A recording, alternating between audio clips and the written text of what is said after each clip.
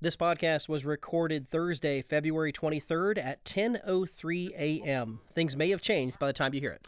Yeah, like the Fox News hosts will come clean and publicly say the stolen election claims are false, just like they wrote in text messages. They lied, huh? Text messages never lie. Let's talk politics.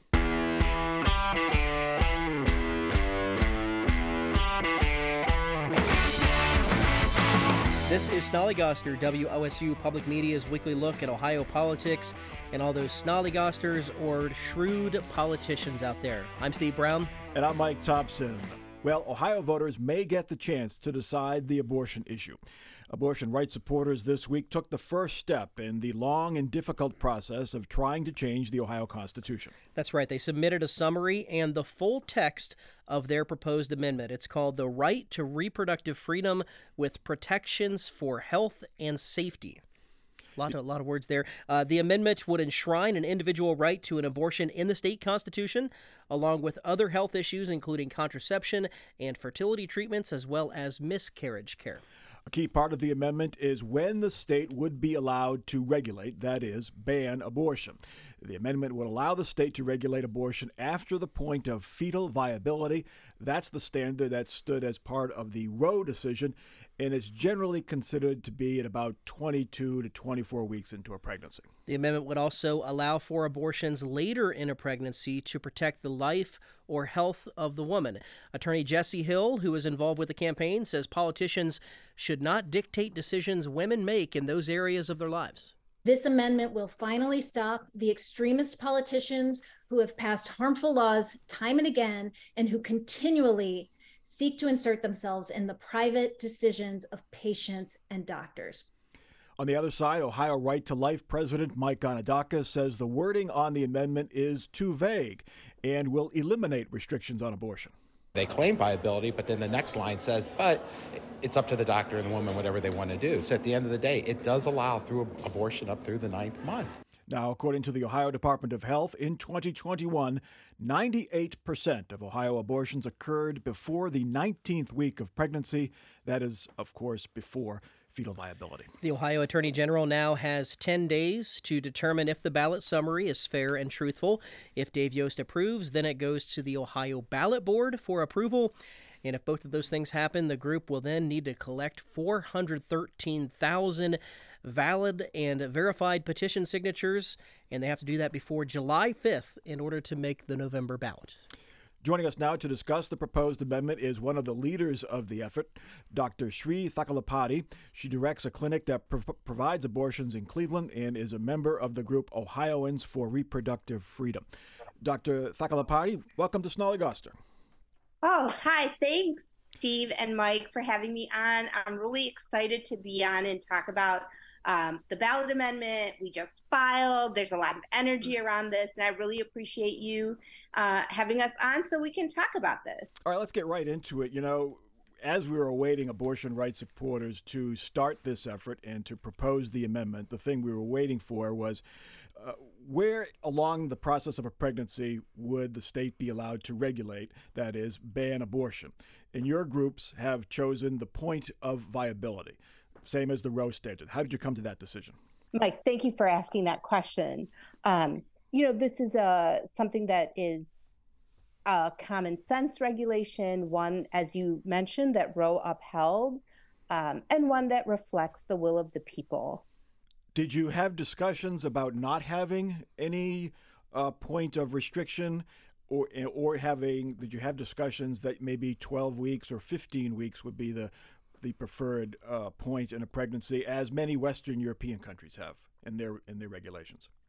You know, our goal with this amendment is to return the ability to make decisions about reproductive health to patients and physicians, and to limit the ability of government to dictate those decisions. So, that's a great question about what people find acceptable. What we're really focused on with this amendment is that we know people want to be able to make decisions about their own lives, and that the government shouldn't be able to dictate those things. And that was the guiding principle around drafting the ballot amendment language. Then why not have any restrictions at all? Why did you put the point of viability in there? This is, again, a common sense restriction that was upheld with Roe. And I think one which reflects what most Ohioans understand and need. So it's more likely to pass, probably, quite frankly. Yes, we hope so. We think that anything that limits the ability of government to dictate people's decisions about their reproductive health and their reproductive lives is something that Ohioans broadly support. And yes, we believe that there's broad support for this. We know this just from collecting signatures this weekend. We needed 1,000 to file, and we had an outpouring of support. We collected 7,000 signatures in 48 hours. So we know that this amendment is something that people want to pass. The exception for the life and health of the woman, how will that be determined?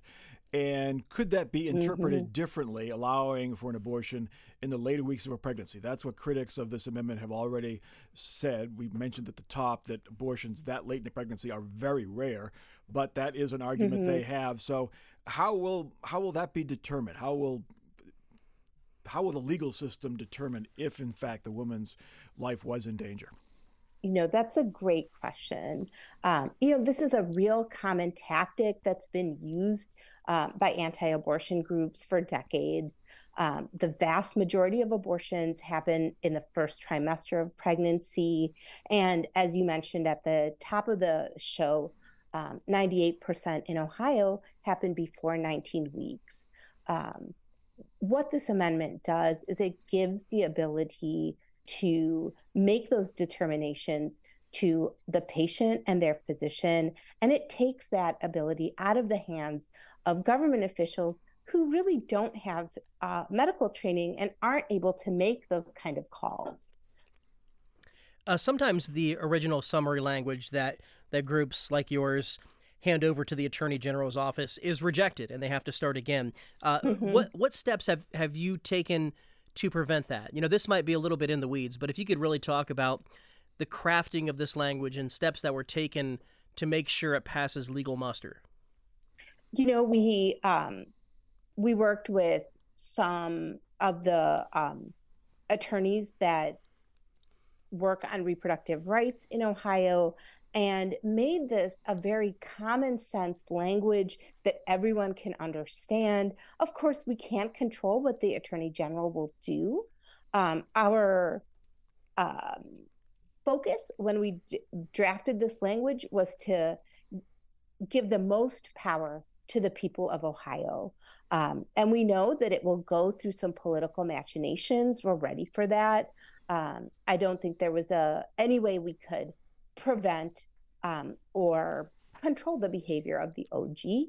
The best we could do. And I think we've done this in this great amendment. I think the signatures that we got reflect this, is that it makes sense to people. It's something that people understand, and it gives broad reproductive freedoms to the vast majority of Ohioans and puts the ability to make those decisions in the hands of Ohioans and their physicians. You're sort of hinting at it, but I want to get directly at it. Do you have concerns that our Republican Attorney General, Dave Yost, who is an outspoken critic of abortion, could try to put tougher scrutiny on this, if you will, to have it rejected?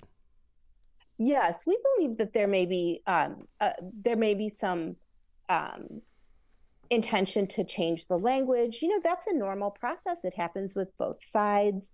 And ballot language is usually changed and revised. So we're expecting that to be part of the process.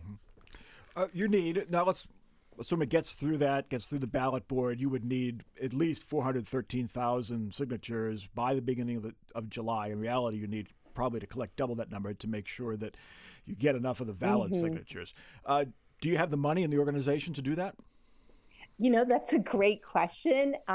We just filed. We're really excited. I think there's really a lot of will in Ohio to pass this amendment to protect reproductive freedoms. And, that's something that we are just at the first steps of working through. And I hope that you guys will consider having our organizing director on later in the process, because we really are geared up for this fight. We know that it's going to be time intensive, cost intensive, but we're all in, we're committed.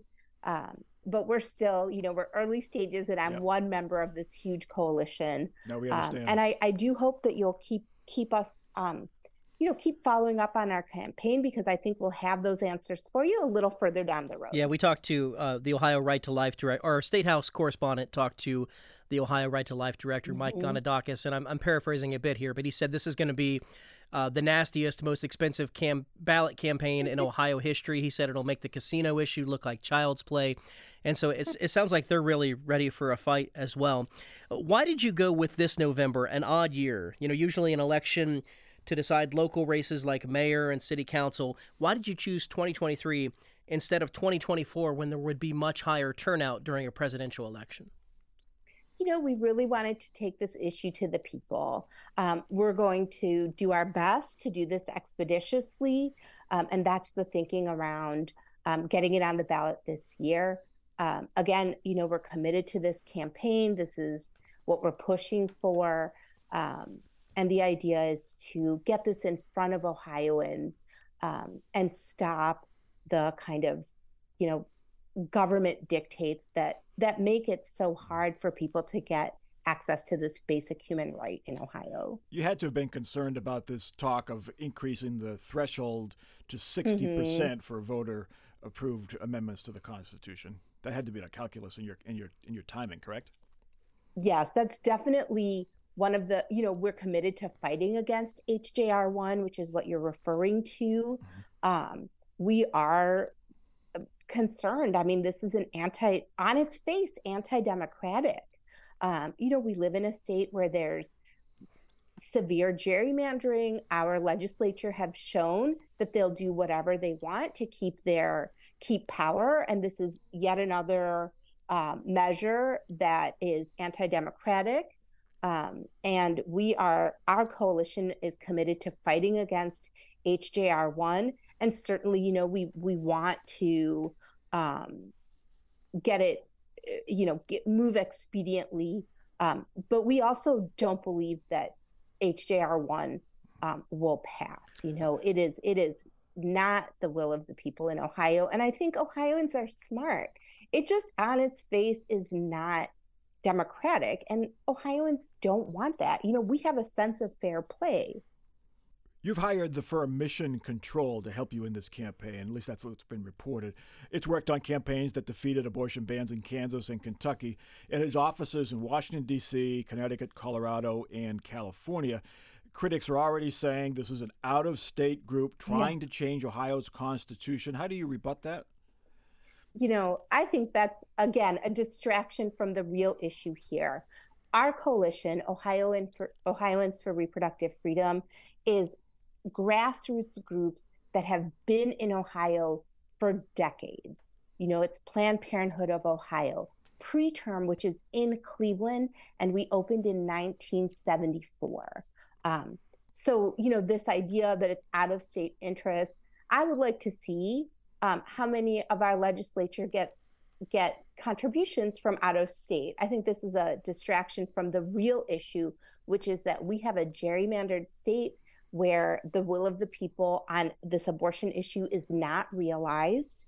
The allegation that this is out of state interest really is not reflected. If you look at the members for Ohioans for Reproductive Freedom, we're all Ohio-based organizations that have been here for decades. And we know what people in Ohio want because of that. You say we are a gerrymandered state. We certainly do have a very gerrymandered legislature, but Ohio is still very much a red state right now. Republicans consistently win every statewide office. You have to have real concerns about this not passing. I mean, it did pass in Michigan recently, but this is Ohio's a more conservative state than Michigan. This is a bit of a roll of the dice here. I think that what the midterm elections showed is that abortion wins in red states, it wins in purple states, it wins in blue states. It's a nonpartisan issue. And I'll tell you from preterm, we see people from every county in Ohio. We know that this is a service that Ohioans need, and we know that this is something that Ohioans support. And I don't think that I think what the midterms showed is that abortion is not a partisan issue. So whether or not we have a Republican majority in the state, this is a question about freedom from the government, about basic human rights, and those are nonpartisan issues that we are confident about taking to the poll. Roe was decided in 1973. This debate has really been very intense since that point. The Dobbs decision further inflamed the debate. A lot of folks are looking for this issue to be settled somehow, once and for all. And I tend to think that voter initiatives and ballots might just do that. So will this settle this issue once and for all? If your side wins, abortion would be legal up to the point of viability. But if your side loses, would you concede and allow the state to regulate abortion as the legislature sees fit? I think we are a coalition of people that sees that this is a need in people's lives. And abortion it has a long history, centuries-long history of regulation in the United States. This is a basic human right. This is something that we're going to continue to fight for, regardless of, how long it will take. And we're confident that we're going to win. We're confident that we're going to win. Dr. Sri Thakalapati is part of the coalition of groups trying to amend the state constitution to guarantee access to abortion care up to the point of fetal viability. They unveiled their proposed ballot language this week. Doctor, thanks again for joining Snollygoster. Oh, thanks so much for having me. Okay, take care. We'll be right back. Race might be a hot topic right now, but for so many of us, talking about race is nothing new. On the Code Switch podcast from NPR, we go beyond the headlines and we go deep. Listen now. All right, welcome back to Snollygoster. We want to mention that next week, Mike Ganadakis from Ohio Right to Life will join us for our Snollygoster episode next week, so we will get their side of the story in this, what will be a very fierce debate, should it get on the ballot. Yeah, it was one of, if not the main story of 2022, and here in Ohio, it probably will be one of, if not the biggest stories in 2023. So we'll continue to follow, including, as you say, with Mike Ganadakis next week. I have to say that I think the language, I'm not a lawyer and I'm not a political consultant, but the language is pretty simple on the amendment. The summary is fairly clear. I think that they have kept it simple, which should help their chances of getting it on the ballot. We'll see what Dave Yost says. Maybe there's something there that we're not seeing, but it's pretty clear. It's very similar to the Michigan amendment, and the voters will decide. And then it'll be all settled, as you said.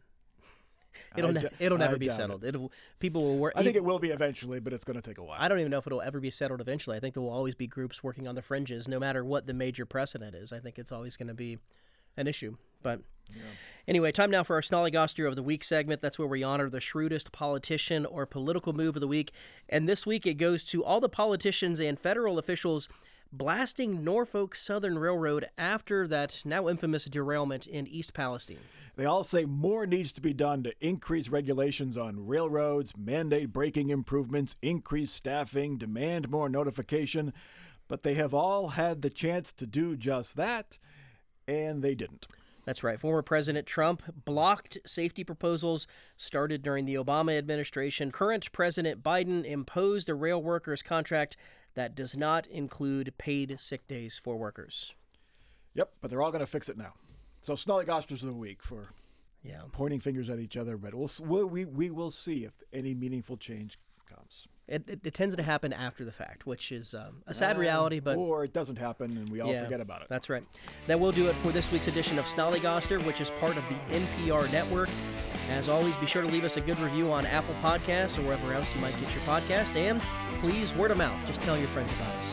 For our student producer, Katie Genius, our audio producer, Eric French, and our digital producer, Michael DeBonis, I'm Steve Brown. And I'm Mike Thompson for Schnell Augusta from WOSU Public Radio.